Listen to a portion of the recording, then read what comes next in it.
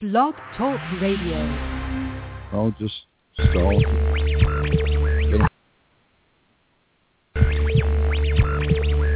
have an emergency. What is your location?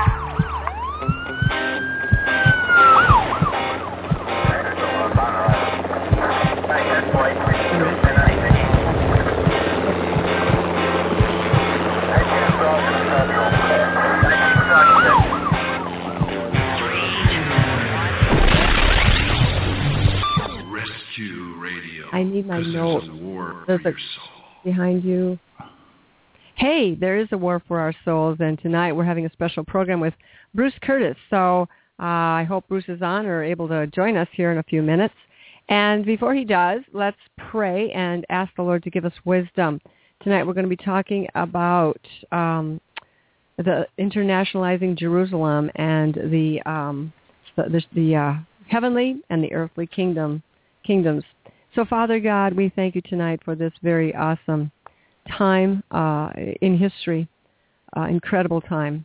It's marked out and described by your word and through the prophets of old, Father. And, of course, you have to forgive us for not being so able to understand it and interpret it. The events are so confusing, and there's so many double messages and counterfeits and symbols, Lord God, that are not accurate or that represent two or three different things, and so many different factions and forces, Lord. So I just pray tonight that as we listen, we'll be able to get some clarity and understand your will in this matter, to know your mind, what is really, really going on in the world today.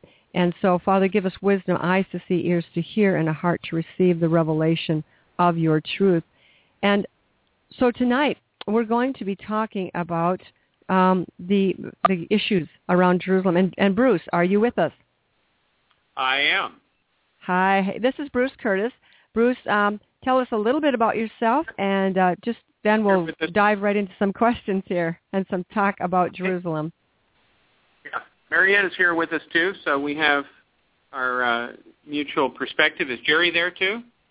I am here. Hello, you guys. How you doing?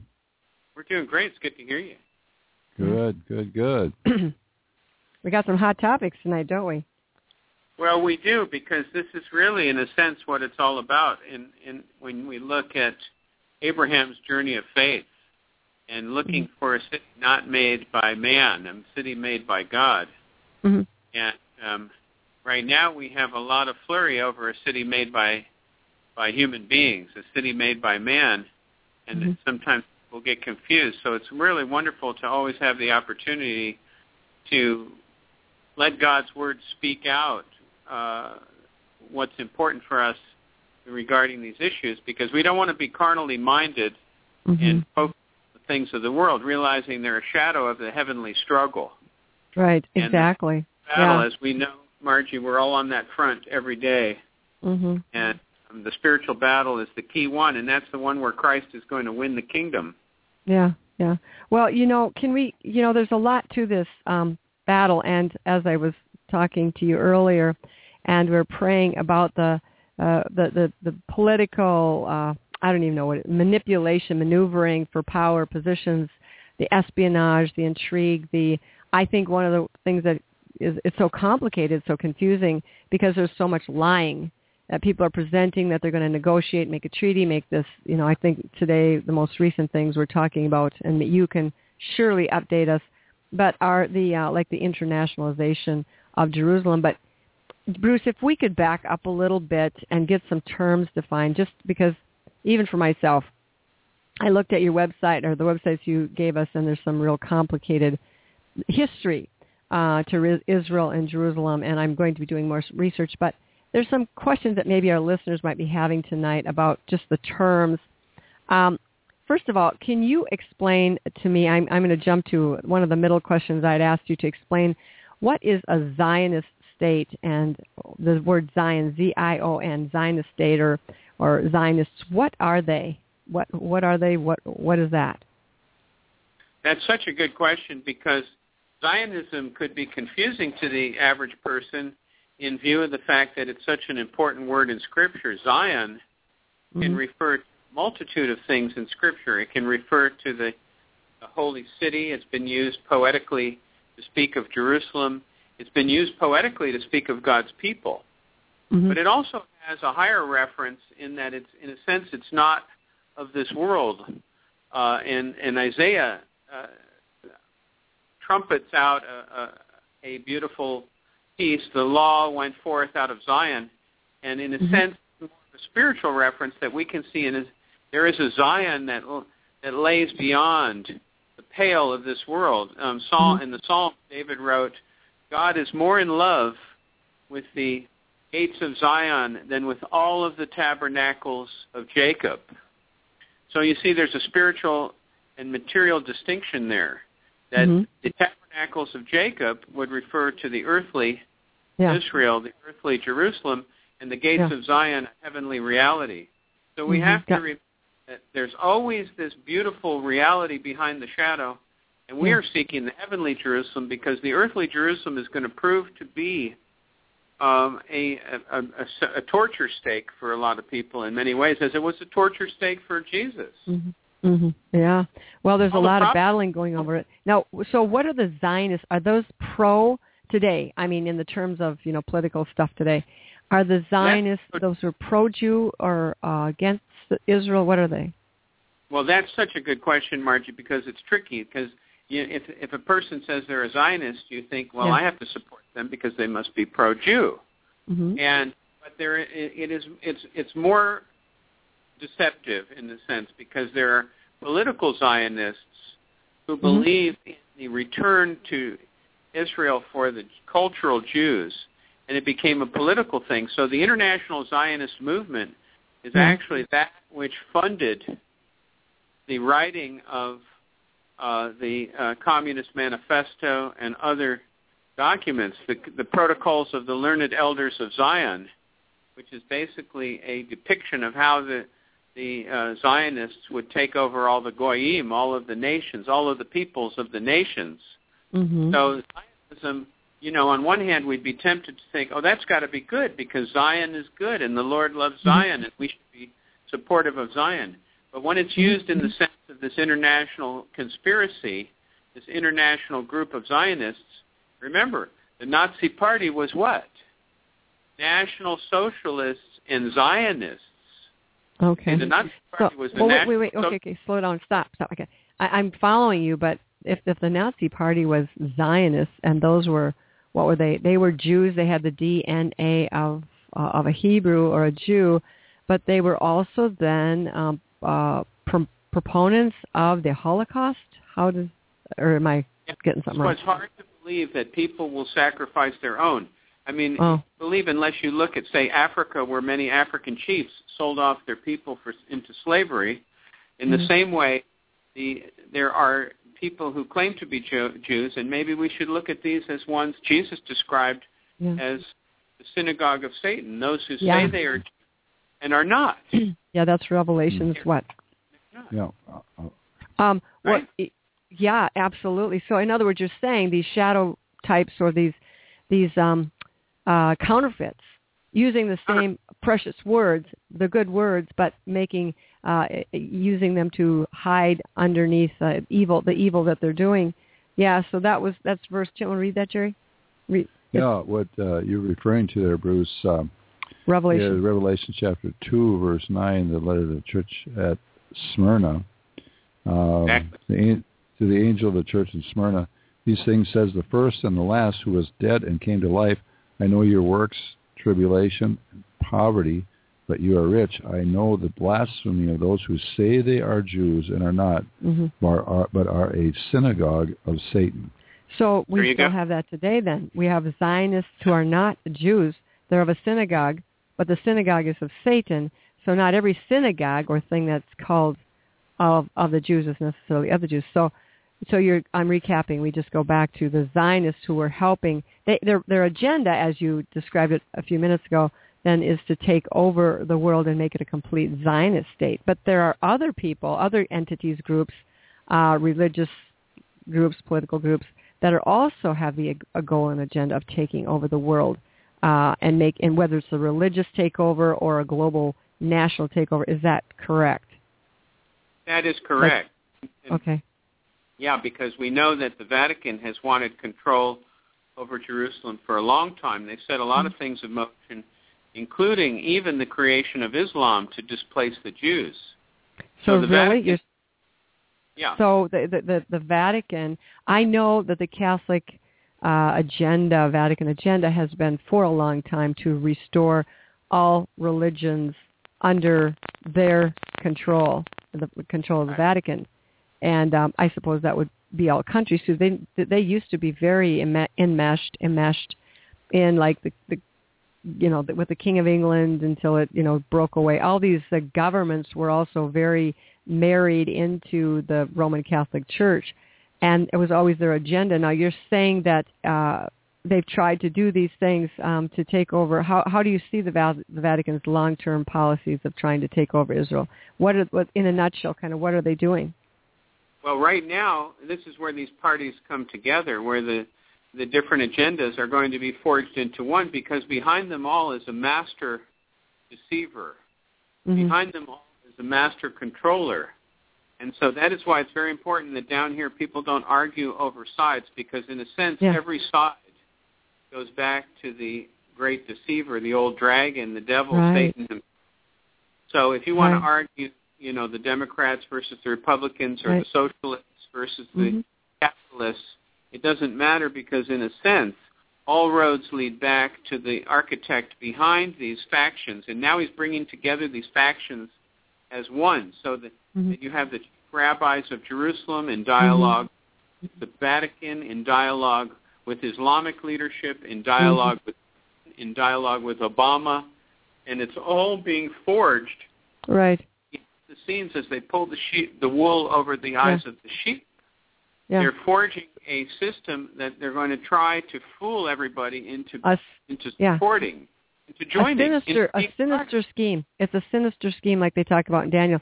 The thing that you're just saying makes me think that a lot of times, people want to take a side. I want to be a Republican, a Democrat. I want to be a, this and that. But what you're saying is basically all the sides are the same side. They're all worldly. They're all kingdom of darkness. And there's the other side, totally the other side, which is Jesus Christ and the kingdom of God's dear Son. And that, is the only side that we should be standing with in this whole, rather than making all of these discussions and pointing fingers and trying to unravel this mystery of iniquity to get people to understand. I think really if you're saying, did you say, did I hear you say it right, that the Vatican created Islam? Yes, there are substantial research, and I can eventually send you the links, and you can send them to your listeners or put them up. But there are a number of very good research papers. Some are done. There have been several good papers by Islamic converts to Christianity that went back, saw how the delegations from the Vatican worked with Muhammad's uncle. And they selected Muhammad from a young age, in the similar way to how Obama was selected when he was very young. They selected Muhammad from a young age and set him up to be a prophet. And in that and then way, they built their religion around him and came up with their.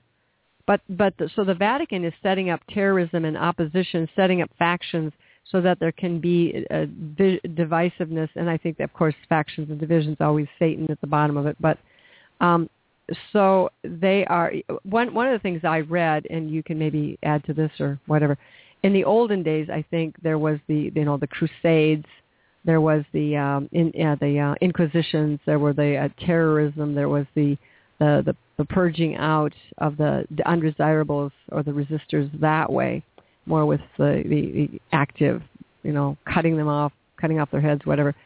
And now it seems like they've kind of switched tactics, at least for a little while, and they're working with more of the negotiation, diplomatic kind of treaties, peace maneuvers, letters of appeal, getting people to agree with, under the guise of unity or tolerance or, preserving the sacred sites. They're getting people to come along and agree through signing treaties. Is that correct? Yeah, that's a part of it. I mean, there is a lot of, for example, you see now an Orthodox rabbi and a high-level, first national Jew, national Israelite to be a papal commander of the Knights of the Holy Order of the Sepulchre, Rabbi Rose. And so, they're merging these people into positions of power, and they're not really caring about their faith as much as caring about the control and the power system of what's going to emerge, which will be a one-world religion. It looks to be, there will be different facets of the religion. Like there may be a facet for the Jews to observe God's law, but it may become a capital offense for a Gentile to observe a law that they would set aside for the Jews. It may be a capital offense to, in that old prophecy in Daniel chapter 7 where the ruler changes times in the law. There is this, I think I've told you before, this Noahide laws, which are 7 laws that have been validated by Israel and also validated by the U.S. Congress. They are now part of U.S. public law, that the Noahide laws are the foundation of law, of all nations. And there is a movement worldwide to establish the Noahide laws and to make it a capital offense to break any of those laws. Particularly, they will look at a law that's a law regarding to, blasphemy, and that would be, say, to worship anyone, but if you were to honor Jesus as the Son of God, that would be considered a blasphemy and subject to decapitation under the Noahide laws. You're kidding. Is that already in place? Yeah, that's already passed.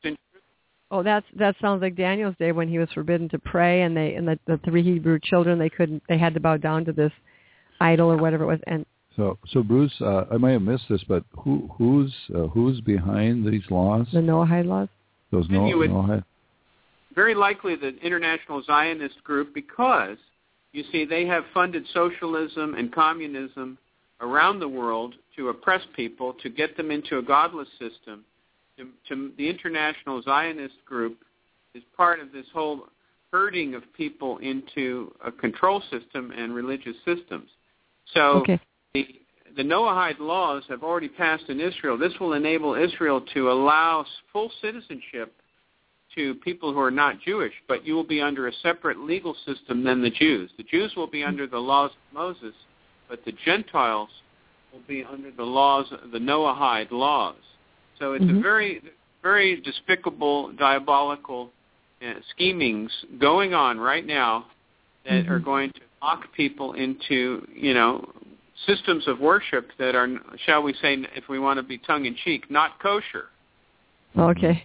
Well, so the Zionists, can I ask, I know there are different factions within the Jewish, community, and there's different, whether it's the nation or whatever. We have like the Orthodox Jews who are your traditional, Jews.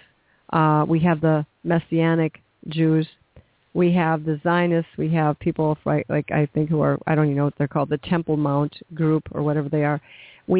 Who's running the government right now? Do you know which one of those groups is we have to back the history of Israel to understand runs the government. You've got Benjamin Netanyahu as the head of state, and you have Shimon Peres, who has signed agreements with the Vatican going back into 1993.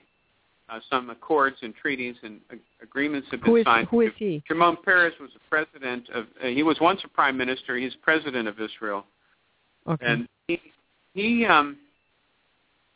Shimon Peres has basically facilitated the handing over the Vatican handing over of Jerusalem back to the Vatican. So why is he doing that? Well, it is part of a larger plan. We have to realize that behind the scenes, many of these people are brothers in a higher order, a higher devotion to another God, another ruler. So really go ahead. Just like Putin and Obama. On stage, they look like they're they're fighting, and it looks like Putin has mastered Obama, and Obama is a piece of cake for him. But you have to remember, behind the scenes, they're both high-level Masons, and they are both all they're committed to the same cause, but they're just coming at it from opposite directions, so that it looks like there are sides. And then the people who are ill-taught and uninformed will choose a side, and then they'll become sucked in by that. But the real point is to create such confusion that everybody will cry out for one clarity, one leadership, and they'll all come together and realize all the sides are pointless, because really they're all coming from the same root, which is hell, I think. I can simplify it that way. But so you've got people who are not sure who they, and that's why probably I'm so confused, right, Bruce? Because, it doesn't make sense. They don't, I don't know, you've got the Zionists who are trying to destroy Israel, and you've got the people of Israel giving away their own property, and they're giving it to their supposed enemies who have, done them in history and centuries past, and now they're all getting together. And the Zionists are not trying to destroy Israel. They're trying to make Israel a secular or international state of control. And so, this is the antithesis, because like you have a very good point about all this division and difference. And I think of beautiful words when we think of the body of Christ and the kingdom is one, and Paul's beautiful words to the Ephesians, just 3 little verses, 4, 5, and 6 of chapter 4. One body there is, one Spirit, even as you were called in the one hope to which you were called, one Lord, one faith, one baptism, one God and Father of all, who is over all, through all, and in all. So there is one true faith, but there's not one faith that they're forging in Jerusalem and the Vatican. Right. That's not the faith. That's right. That is some idea of a one-world faith. Well, you have to look to the roots of it. I think Jesus said, "By their fruit you shall know them," but the fruit, bears witness to the root. And so if the fruit is evil, corrupt, then the root obviously is evil as well. But let me ask you one more question about this, then we can move on a little bit. But so the Zionists want a secular international state of Israel that controls whatever. Now, who in the military in Israel, they're defending themselves, they're trying to keep their people safe. Who controls the military? What is their disposition in terms of what are they trying to do? Are they just trying to keep Israel safe? Are they trying to work with this higher agenda of bringing it into a secular arena as an international state? What are the military people doing, you think? The military is under command, just like, there's always a chain of command. And military in the U.S. and Israel are always following the chain of command. And interestingly enough, the U.S. is pretty much under the thumb of Israel, what Israel's agenda is, and what the Mossad, the Israeli Secret Service, which is perhaps the most advanced intelligence agency in the world, the Mossad feeds information to the U.S., and the U.S. tries to support the policies of Israel. So the military in Israel will be basically taking orders from this government that is not really a government of God. It's a government that was cooked up by the family of Rothschild and goes back to the Balfour Declaration of 1917, when the UK, under the leadership of the chief Rothschild family member at the time, who recommended to Lord Balfour that there should be a state set aside for the Jews. And so that sounds really good. That sounds like a real sweet idea, doesn't it? Sounds good. Yeah. Yeah. Sounds really good. And you know what? That's what Eve said when she saw the tree. She said, "Hey, looks good for food." Yeah. And, so this was not a good thing, although it was going to set aside the state, and it actually happened, didn't it? It happened, and it took from 1917 till 1948, UN Resolution 242, that created the State of Israel. So it's a plan. It's a long-term plan. And the plan, if you go back, are you familiar, Jerry and Margie, are you familiar with Bishop Pike, or not Bishop Pike, but Albert Pike. Yeah, Albert Pike, the Mason guy. Yeah. So he he wrote in 1871 that there were going to be 3 world wars, and the last one would be a war between Israel between Jews and Muslims, or between Christians, Jews, and Muslims. So they've been planning this. They've thought ahead. They've put everything in place, and they've planned it out. So it is the natural consequence of their of their plans. Well, so stop. Okay, I got to ask you a question. Okay, so this Third World War between the Jews, the Muslims, and the Christians. Well, where are the Christians? Let's just define the Christians as the true followers of Jesus Christ. As we know, a lot of Christians these days is a really watered down word and it means basically nothing. But the real followers of Jesus Christ, where are they going to be in this war? Do you see? Are they going to be what? What are we? Where should our stand be in this? I know. Okay. Let me quote one of the questions on your list, Margie, because you wrote this in another nice form on your list of good questions. Is the anti-Israeli sentiments actually not really taking a position against the God of Israel, possessing his eternal capital in Jerusalem? So according to some branches of Christianity, some of the denominations, they would say, if you do not support the nation of Israel, you are against God.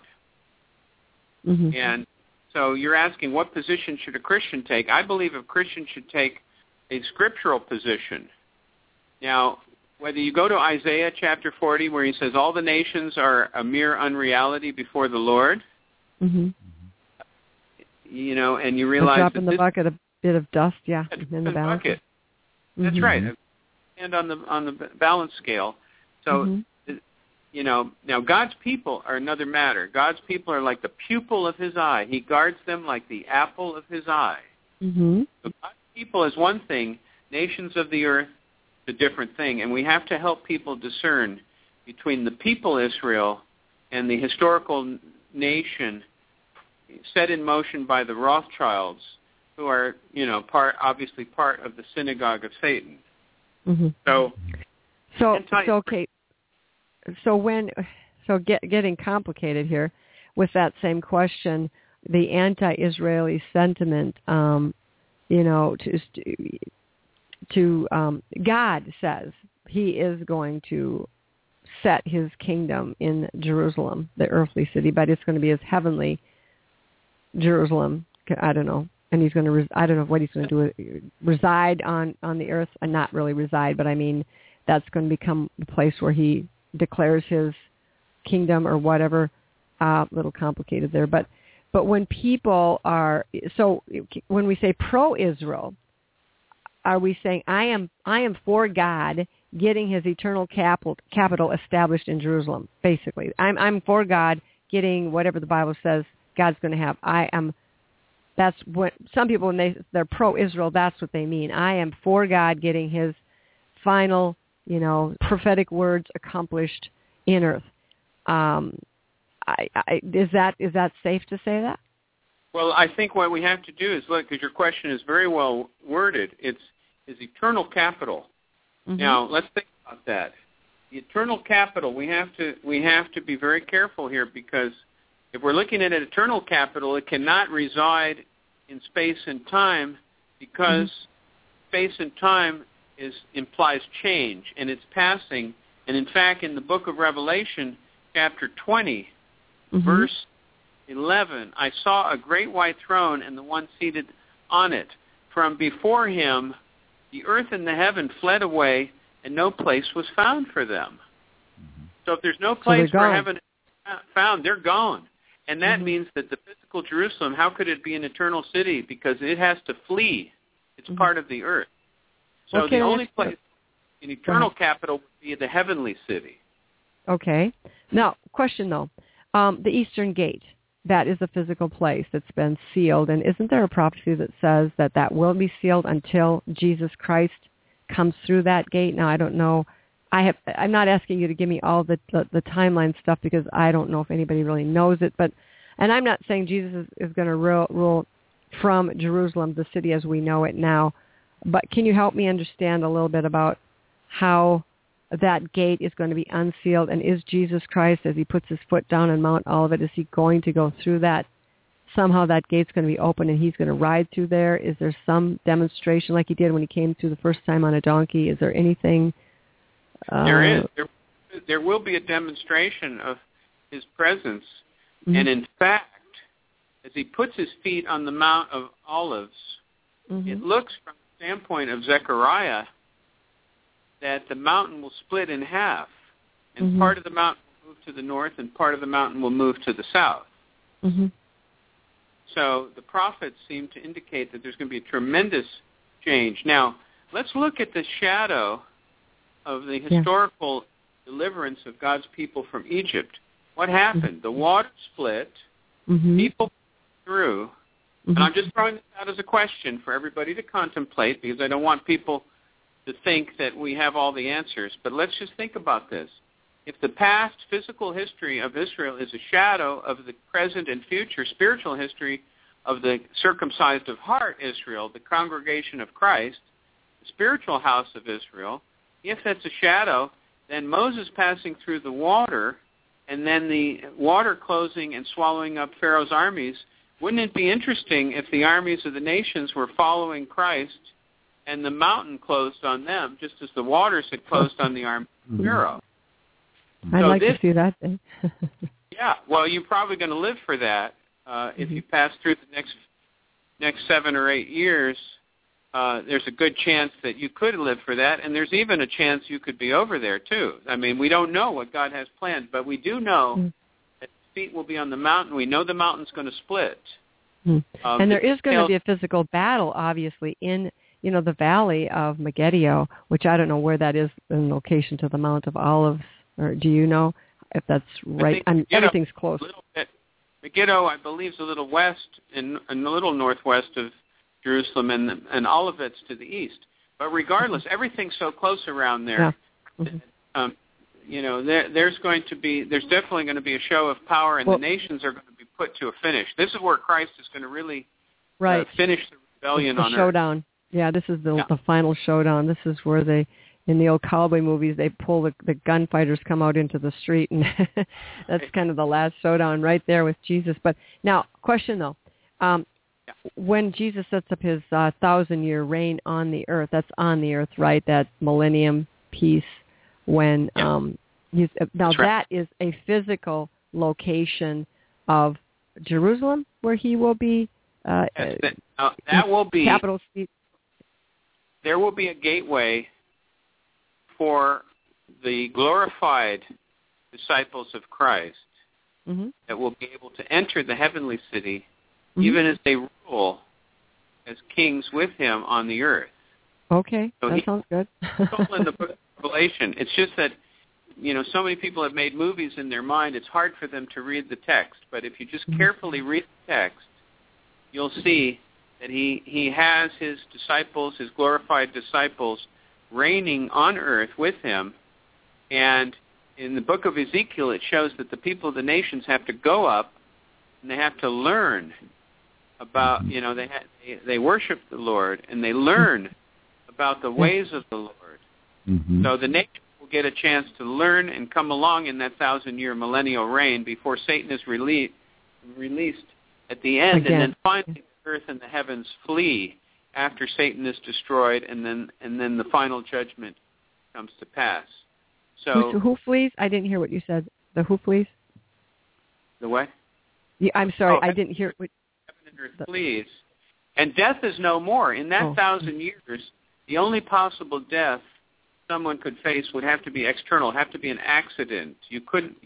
Death will be conquered within each person, because that's part of the conquering of Christ, like it says in 1 Corinthians 15, death, the last enemy, is overcome. Mm-hmm. So death will be conquered, and people will live for 1,000 years. So then what happens to those people who have this is off the subject, forgive me, it's just a curiosity. Those people who live that 1,000 years, who have not yet died and do not yet have their glorified bodies, how will they get their glorified bodies? Will they use it? That's easy, and that's a beautiful thing, because all they have to do is ignore Satan in that last little bit of time when he comes out one last time, with chapter 20. Satan will be let loose for a short time. He's going to try one more time to convince people. Yeah. And so all of the people at that time, all they have to do is just endure to the finish, and then they will receive glorified bodies in a twinkling, in the twinkling of an eye. So they wouldn't even know they'd passed through death because they wouldn't really pass. They would. Well, let's get back to the little bit of more messy practical stuff, because that all sounds great to me. It's good, like it's the cherry on top. Go ahead. Yeah, let's just jump back here. Just a little review from a while ago, Bruce. So in a sense, and the kind of summarize this Zionist state is kind of been created as kind of a focal point to help introduce the New World Order. So it's not just a safe, supposedly a safe haven for Jewish people can settle and be in peace, but it's a really kind of a sort of a base for the extension and creation of this New World Order. Is that correct? You are so right, Jerry. And let's think of it in spiritual terms, because the spiritual kingdom of Babylon is one kingdom. It's not divided. It looks divided from an earthly perspective, but it's all leading to the revelation of who the leader is, namely the one who's going to come as the Christ and the Messiah who is not. Right. Right. He's the Antichrist, this is what of course. you don't know about the United Nations. The United Nations was not created to bring about a secular, anti-God world. United Nations was created to introduce Satan and his hierarchy as the governing powers of this world. Yes. That's why the UN was created. We know that. We know that because it's in the documents Alice Bailey wrote before the United Nations was founded, and the mission statement of the United Nations was to introduce the hierarchy to the world. And so this basically this tug of war between Muslims and Israelis, between Christians and Jews, Democrats and Republicans, Putin and Obama, all this stuff is just a smokescreen because they're all really on the same thing, and really this is the strategy that Hitler employed, that you create this tension and then you come in with a solution. This is something that basically dictators have been using for centuries. Terrorism. Is that correct? Division. Yeah, that's as good as you could put it. Anybody could put it, Jerry. It's the old divide and conquer strategy. It's to create this illusion of different parties, but in the end, the same old people pulling the strings behind. Right. Yep. So what we have here is we have a real diabolical plot, and I'm kind of shocked that they could be so blatant with the UN as to Alice Bailey and the gang to create an institution, a global institution, with the blatantly described power or agenda of setting Satan up as his hierarchy in world control. But people don't realize what the UN is, I know. But here, back to Christians or believers. But let's note for 1 second, because it just shows you how cowed they have everybody, because Alice Bailey when she took over the publishing company, it was named Lucifer Publishing. Yeah. Right. And they printed all of the booklets for the UN, Lucifer Publishing, and their address was 666 United Nations Plaza. Mm-hmm. How many clues do you need to solve the puzzle? Right. Those are pretty big ones. But she did change the publishing company, didn't she, to, what did she call it late? Lucas Publishing. Yeah. Kind of shortened it a little bit. But, the thing is, I think the believers really understand we're living in a world system, a worldliness, ungodliness, and it's within, without, it's everywhere.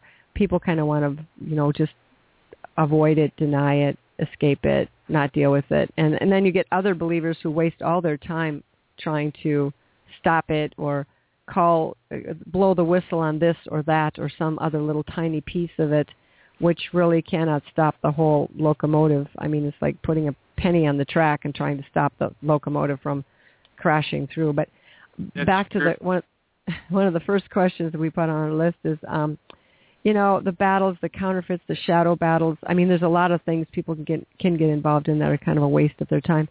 But what is actually, some of these things are engineered to look like God's agenda. Like we've got the kingdom now, we've got, the other ones, dominion theologies.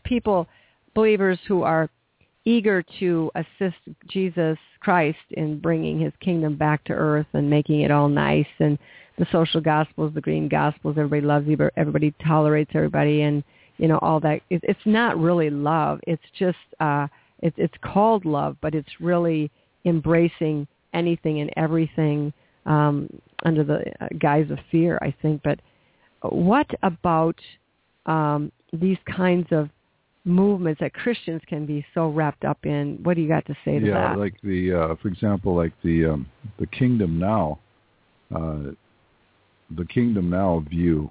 Just kind of, talk a little bit about that and in relation to what we've talked about as far as this satanic New World Order movement. Yeah, that's so important because we need to honor God's will. I mean, one of the problems, this whole thing began when an anointed cherub, did not honor God's will and set himself against God's will. And we were taught by the Lord to pray, "Thy will be done, thy kingdom come on earth as it is in heaven." Mm-hmm. So, kingdom is coming. We're not here to establish the kingdom. Now, for all of those people, and there are many good Christians who have been misled and honestly believe that we're here to establish the kingdom, I want you to know that Albert Pike and the Masons also believe it is their mission to establish the kingdom of God on earth. So that just goes to show you that it is all implanted by Lucifer. This notion of building the kingdom is implanted.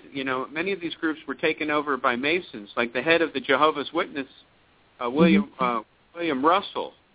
William Taze Russell was a high-level Mason, and he started the Watchtower Bible Tract Society. If you look at his gravesite, I happened to see it when we were somewhere, and I'm trying to think of what city it was in, but he's got an obelisk and a lot of Egyptian sculptures in his grave.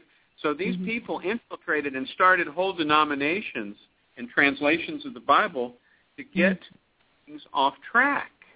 So they've gone to obscure the truth of Jesus Christ. And that's why you have to really know. That's why I spent many years, I took 5 semesters of New Testament Greek and spent a lot of time with the Hebrew text of the Old Testament, because I don't want to be derailed by these translations that were planned by the globalists, by the Illuminati, these translations that are throwing people off the track. So what we have in this Dominion Now or Kingdom Now type of movement, to get back to the main part of your question, Jerry and Margie, is that it is not in the Scriptures that we are here to establish the kingdom. Now, there is a small group in Revelation chapter 17 that joins with the Lamb of God to defeat the 10 kings of the earth. Okay? There is a group, the elect. Okay, the elect, the elect and the faithful. It's called the chosen and the faithful, or they're called the elect and the faithful. Those are a small group that are chosen with the Lamb to defeat the 10 kings of the earth. But that does not mean that they are established in the kingdom. They're helping the Lord to take out the trash. That's right. Good way to put it. Yeah, right. Because Jesus said, this is one of the verses that's very alarming to me. He said, when I come back, will I really find faith on earth? So if Jesus is already back when he was on earth the first time, said, hey, there's not going to be, am I going to find any real faith? So whatever we might see that looks like faith or is promoted as faith, is not the faith he's looking for. It's just like that verse that says where they say, Lord, Lord, haven't we done many mighty works in your name and cast out demons and da-da-da. And he's going to say, I don't know who you are. Another thing, Bruce. Bruce, could you distinguish, now Jesus, in his 3.5 years of his earthly ministry here, talked a lot about the kingdom of God, the kingdom of heaven, the kingdom of God, that sort of thing. Now, and he said that the kingdom of God is within you. The kingdom of God is, I always think of it this way. It's a king, and then it's dom, which is dominion. So it's the dominion of a king. It's where a king rules, and he came to rule in the hearts of people. So what would you say to, believers that want to see, we want to see the kingdom of God. We're to pray, your kingdom come, your will be done. Now, there's this millennial kingdom, there's the eternal kingdom, but and then there's the kingdom now, but then there's also a part that is kingdom now in the sense where Jesus comes to rule and reign, and where his authority comes not to take over the whole nation or to take over the whole, world, Republican Party or the world or something, but in certain but to take over in our lives. Certain areas of our lives. Can you just kind of distinguish that a little bit for us? It's very, these are such important questions. We could spend days here. I know. But yes, you see, right now, according to the Apostle Paul, I think it's 2 Corinthians chapter 4, he talks about the God of this world. Mm-hmm. Yes. Blinded the eyes of believers, of unbelievers. So there is a God of this world who is not the true God. And it isn't until chapter 11 of the book of Revelation that we see in the very end the seventh angel blows his trumpet and loud voices occur in heaven saying the kingdom of the world did become the kingdom of our Lord and of his Christ, and he will rule as king ever and ever. So there's a point in time, in historical time, there's an actual point in time when the kingdom of Satan is ended. But that's not the end. There's still a battle, but he no longer has authority. Now, what does that mean? That means that the airspaces of the prince of the air, the power of the prince of the air is ended. Mm-hmm. He is, in chapter 12, he's cast down to earth, and now he's given the mind of a man. He will no longer be able to operate as the great dragon, the old devil. He won't be able to control the mind space. So right now, that is why the helmet of salvation, the mind of Christ, is so critical for believers to sort of move in the kingdom, to, have obedience or, a surrender to Christ. Exactly. To have that relationship with Christ, because otherwise you are still, there's still that broadcast. Satan is still broadcasting. People are still susceptible to that broadcast. Yeah, it's the airwaves, the kind of that, battle. Our battle is to win hearts and minds. That's what we can. We can win hearts and minds. And Satan is terraforming. He's the master terraformer. I like to say that he is terraforming the mental topography of the human race. What's terraforming mean? Terraforming, that's what you do when you shape the earth. Like they're terraforming the earth with chemtrails. They're re-engineering the earth.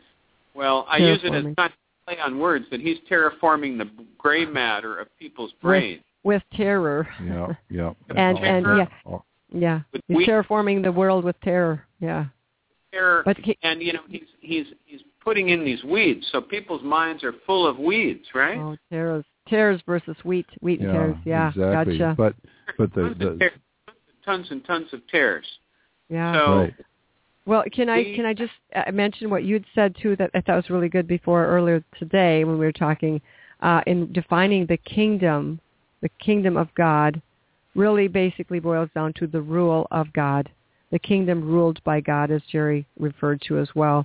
And the kingdom comes within us. And really, when you're looking as a believer, the kingdom of God is within me, and thy will be done, O God, in me, and I am obediently following you. And the rest of this is your deal, your problem, and I will obey you in doing what you told me to do. You told me to do a couple of things, to make disciples and preach the gospel, heal the sick, cleanse the lepers, raise the dead, cast out demons. And basically, that's our job.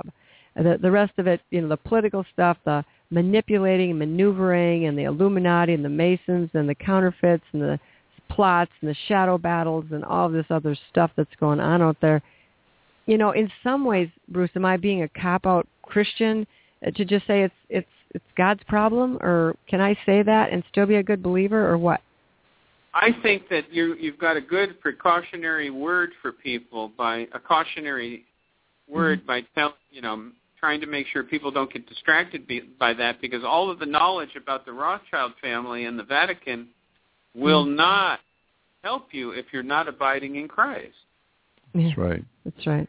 Because you don't want to get too distracted, but what you do want to do is have enough awareness so you can point out to somebody, oh, look at that. Isn't that a trick? That's really a copy. That's a copy. Check it out. It's a copy. Pay attention. Yeah. I'll be able to help things out to people, this counterfeit, and to show them. Like going back to the counterfeits quickly, Paul said in 2 Corinthians, there were going to be false Jesuses, angels of light, antichrist spirits, and of course, those are copies of the real. And there's not just copies in the political arena and manipulating there, but there's also, I believe, the religious, horrible, kingdoms like that are, by the spearheaded by the Vatican, that are just as evil, treacherous, and deceptive. So people, everything that looks good and looks religious and sounds has got the right words doesn't necessarily mean it's right. The counterfeit bills have all the elements of a true $20 bill, all the counterfeits, but they're still a counterfeit. So, but if they wouldn't have the elements of the real, people say, well, whoa, this is a counterfeit because there's no this or that on there, and everybody knows that a real has that. So I believe the devil is really good at making his counterfeits, but counterfeit has to be made with the right paper, the right plates, and the right ink. Mm-hmm. And then it's hard to tell. Then you really, and that's not. People are mistaken. I think Christians are mistaken if they think it's going to be easy to determine the counterfeit. Yeah. I think you're right. Scripture shows how the adversary has engineered his plan around copying God's plan so that he can throw people off and maybe make people think that everything's all done when the Antichrist comes, thinking that it's Christ that has come and that everything. That's how they're going to make it look. It's all finished. Christ is here. And so here's a real problem, because if the God of this world has blinded the minds, and then I see our only safety is in two things: in our relationship with the Lord Jesus Christ. It's based in the Word of God and walking in the Spirit, listening to the Holy Spirit, really preaching, not ourselves, not a denomination, not a political agenda, but preaching Jesus Christ and really keeping it that simple. It's about Jesus Christ, who died on the cross for our sins, made a way for us to be saved. It's not about good works. All these counterfeit gospels, counterfeit Bibles, counterfeit, garbage in the news and the political plays. I mean, just keep it simple, keep it simple. Now, Margie, you just reminded me, unconsciously, you just reminded me of something I asked you to remind me of. Oh, okay. Thank you. Okay. What did I know what I reminded you of now that you've said that. What did I remind you to say? You reminded me of what the Pope said about a relationship with Jesus Christ. Oh. And what did he say? This is a new limit, or it's a new bar they've reached in the Vatican. But the Pope said that having a personal relationship with Jesus Christ is dangerous. Wow. You said that was recent? He said that recently? He said that recently, and I'm going to get you the quote. I'm going to get you the one or two of the articles where it was cited. Because now, and didn't anybody roll their eyeballs, because the Pope has been touted as this wonderful, new St. Francis Savior, wonderful, sweet, oh, we love our Pope kind of guy, and but some people said no, don't trust him. I mean, there's been some very articulate watchmen on the wall, I think, who have really pointed out that this is very dangerous. This man is a wolf in sheep's clothing. In Belgium. He's been indicted in Belgium for complicity with pedophilia and participation. He even made a comment the other day about black masses that indicate black satanic masses that indicated that he knew more or had participated. He said something about, well, pedophilia, that's like black satanic masses.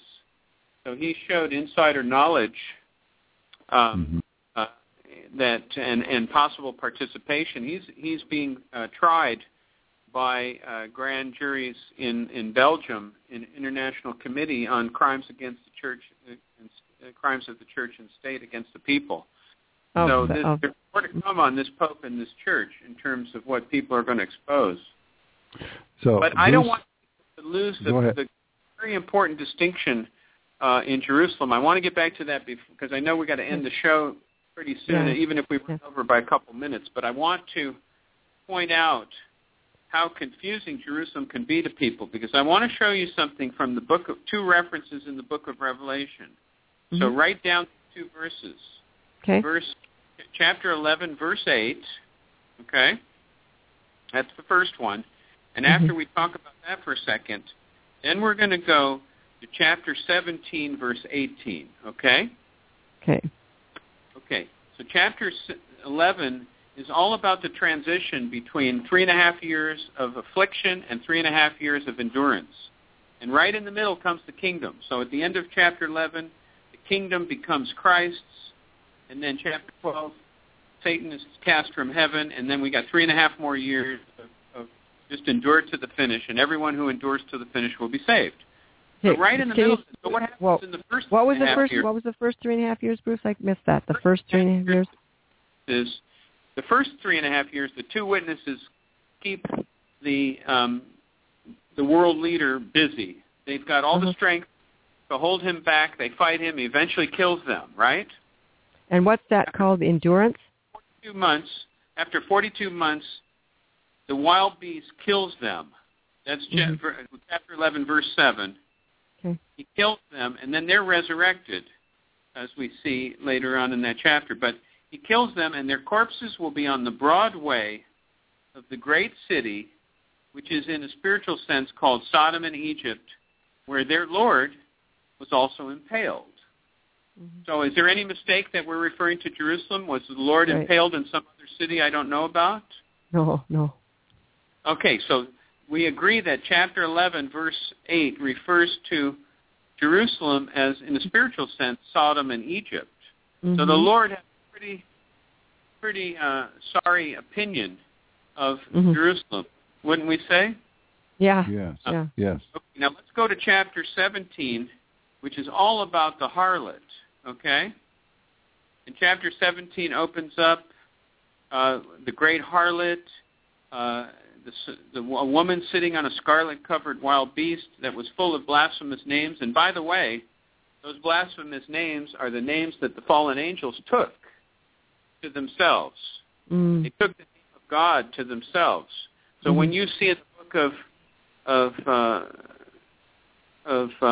Enoch, you see Semyaza, or you see Barakiel, the thunder of God. You realize that these angels took glorious names unto themselves. These are blasphemous names now because they're fallen angels. Yeah. Anyway, we go down on, and we get to the end of chapter 17, and what does it says? The woman whom you saw. Okay, this is the harlot. This is the great harlot. The name Mystery Babylon on her head. Babylon the Great, the mother of harlots. We see the woman whom you saw is the great city that has a kingdom over the kings of the earth. The great city. What does it say in chapter 11, verse 10, or verse 8? The great city. There is the strong possibility that people have got to come to grips with the fact that Jerusalem, in this time period, is the capital of Babylon the Great. Jerusalem of the earth. That's why, Margie, I felt it was so important to help people distinguish between the physical and the heavenly city, because there's a battle over the physical city, and there's a war in heaven over the heavenly city with the angels trying to storm the gates. But God has the gates covered, and we have to show up in the heavenly city. We have to build the stone, become the living stones in the living temple in the living city in order to help guard our 3 feet of wall in the heavenly city. We have to stand guard and be with Christ and protect the heavenly city, because the earthly city is this great city that has a kingdom over the kings of the earth. Now, if Jerusalem becomes an international city, and if it was engineered and run by the Rothschilds and the Vatican to control the world, then it is a great city that has a kingdom over the kings of the earth. Right.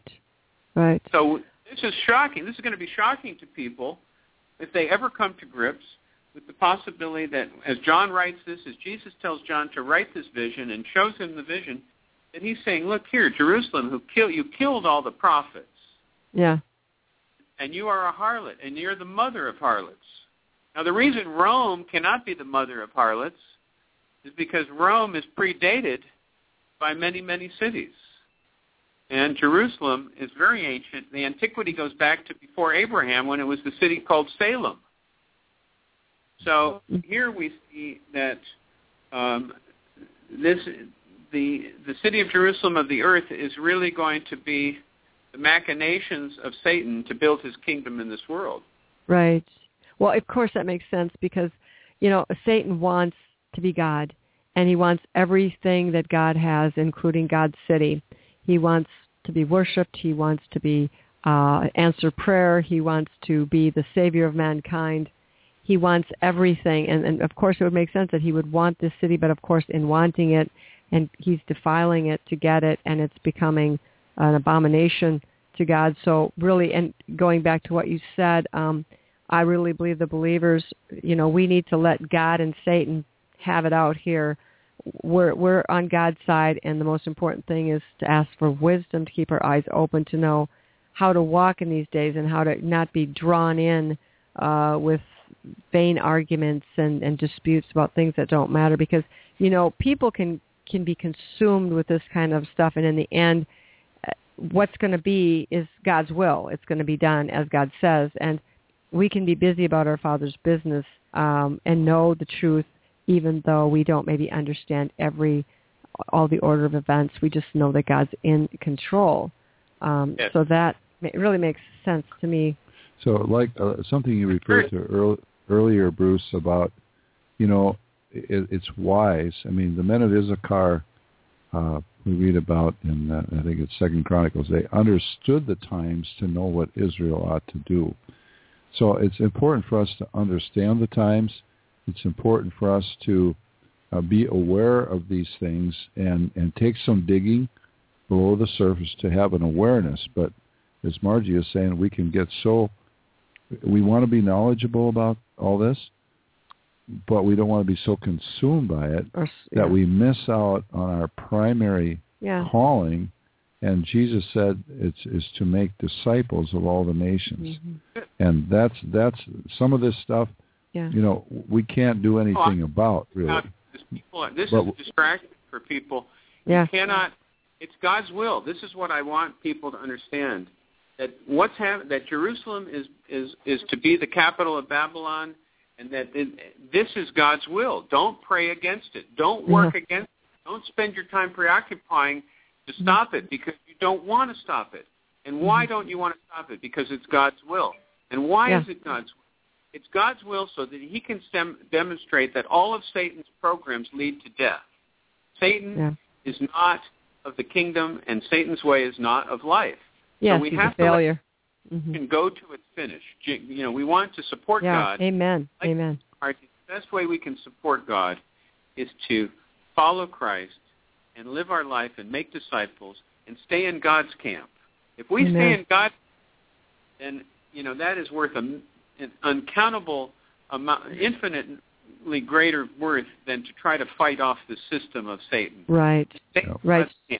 That's what he wants us to do. Well, so we don't want to be we want to be aware of it. We're not going to deny this is happening. We're not going to be politically swept in or sucked into it. But because the Bible says he who seeks to save his life will lose it. And I know there are some things that wisdom would call us to do. And I know the Holy Spirit's capable of giving us wisdom in that day, in that hour, for that moment, whether it's we need grace, strength, whatever it is we need, and that we're not trying to be, save ourselves, but we're trusting in the Lord. So, Bruce, do you have a couple of concluding words for tonight? And, obviously the subject is great, and there's so much more.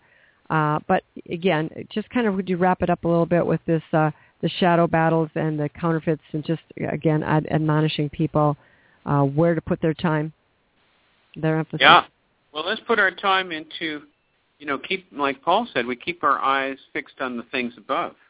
Mm-hmm. And that means, in terms of the book of Revelation, the good news is that towards the end, Babylon the Great falls. There's no more transactional economy. There's no more usury. There's no more oppression of people's money. It's broken.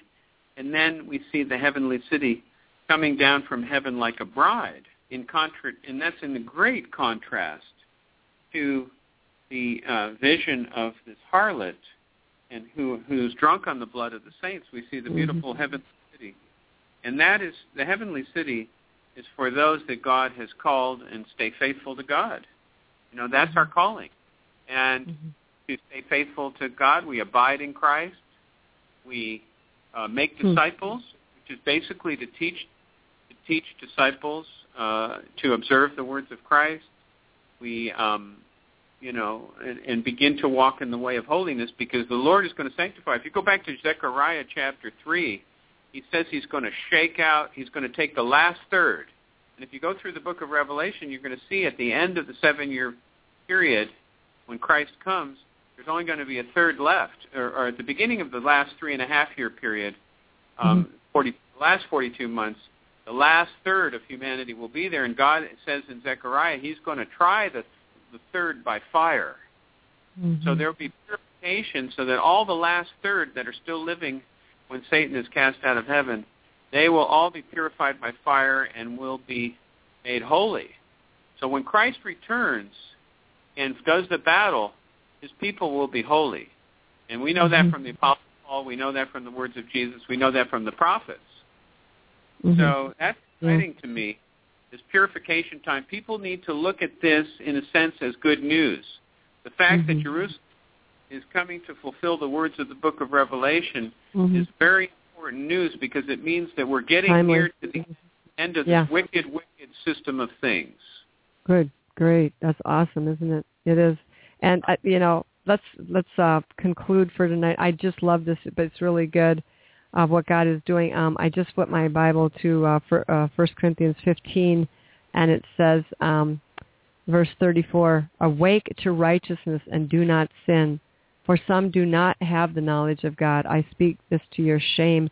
And then right before that, he says, do not be deceived. Evil company corrupts good habits, and let not the believers in Jesus Christ be corrupted by evil company, even evil company that looks to be, pretends to be good and godly.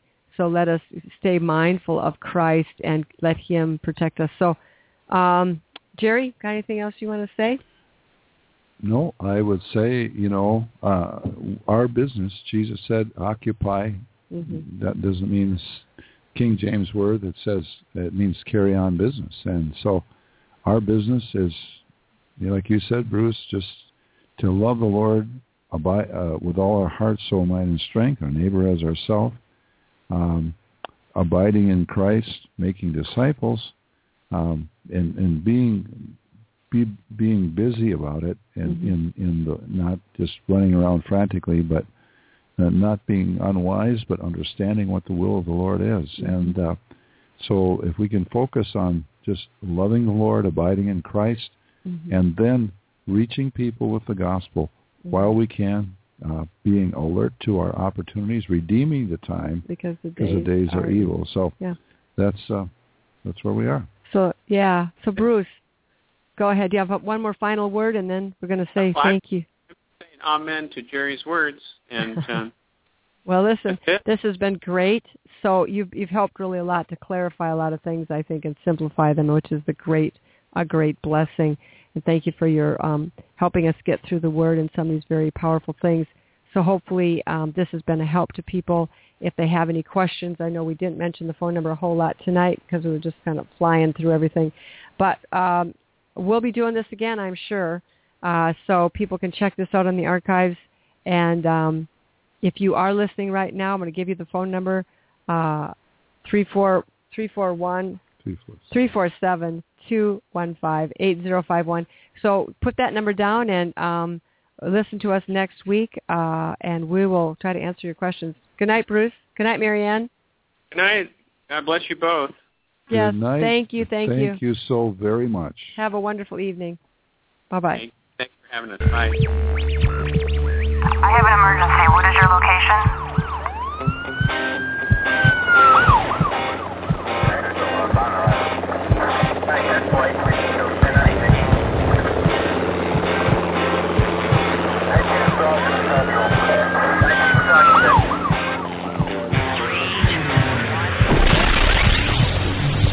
Rescue Radio, 'cause there's a war for your soul.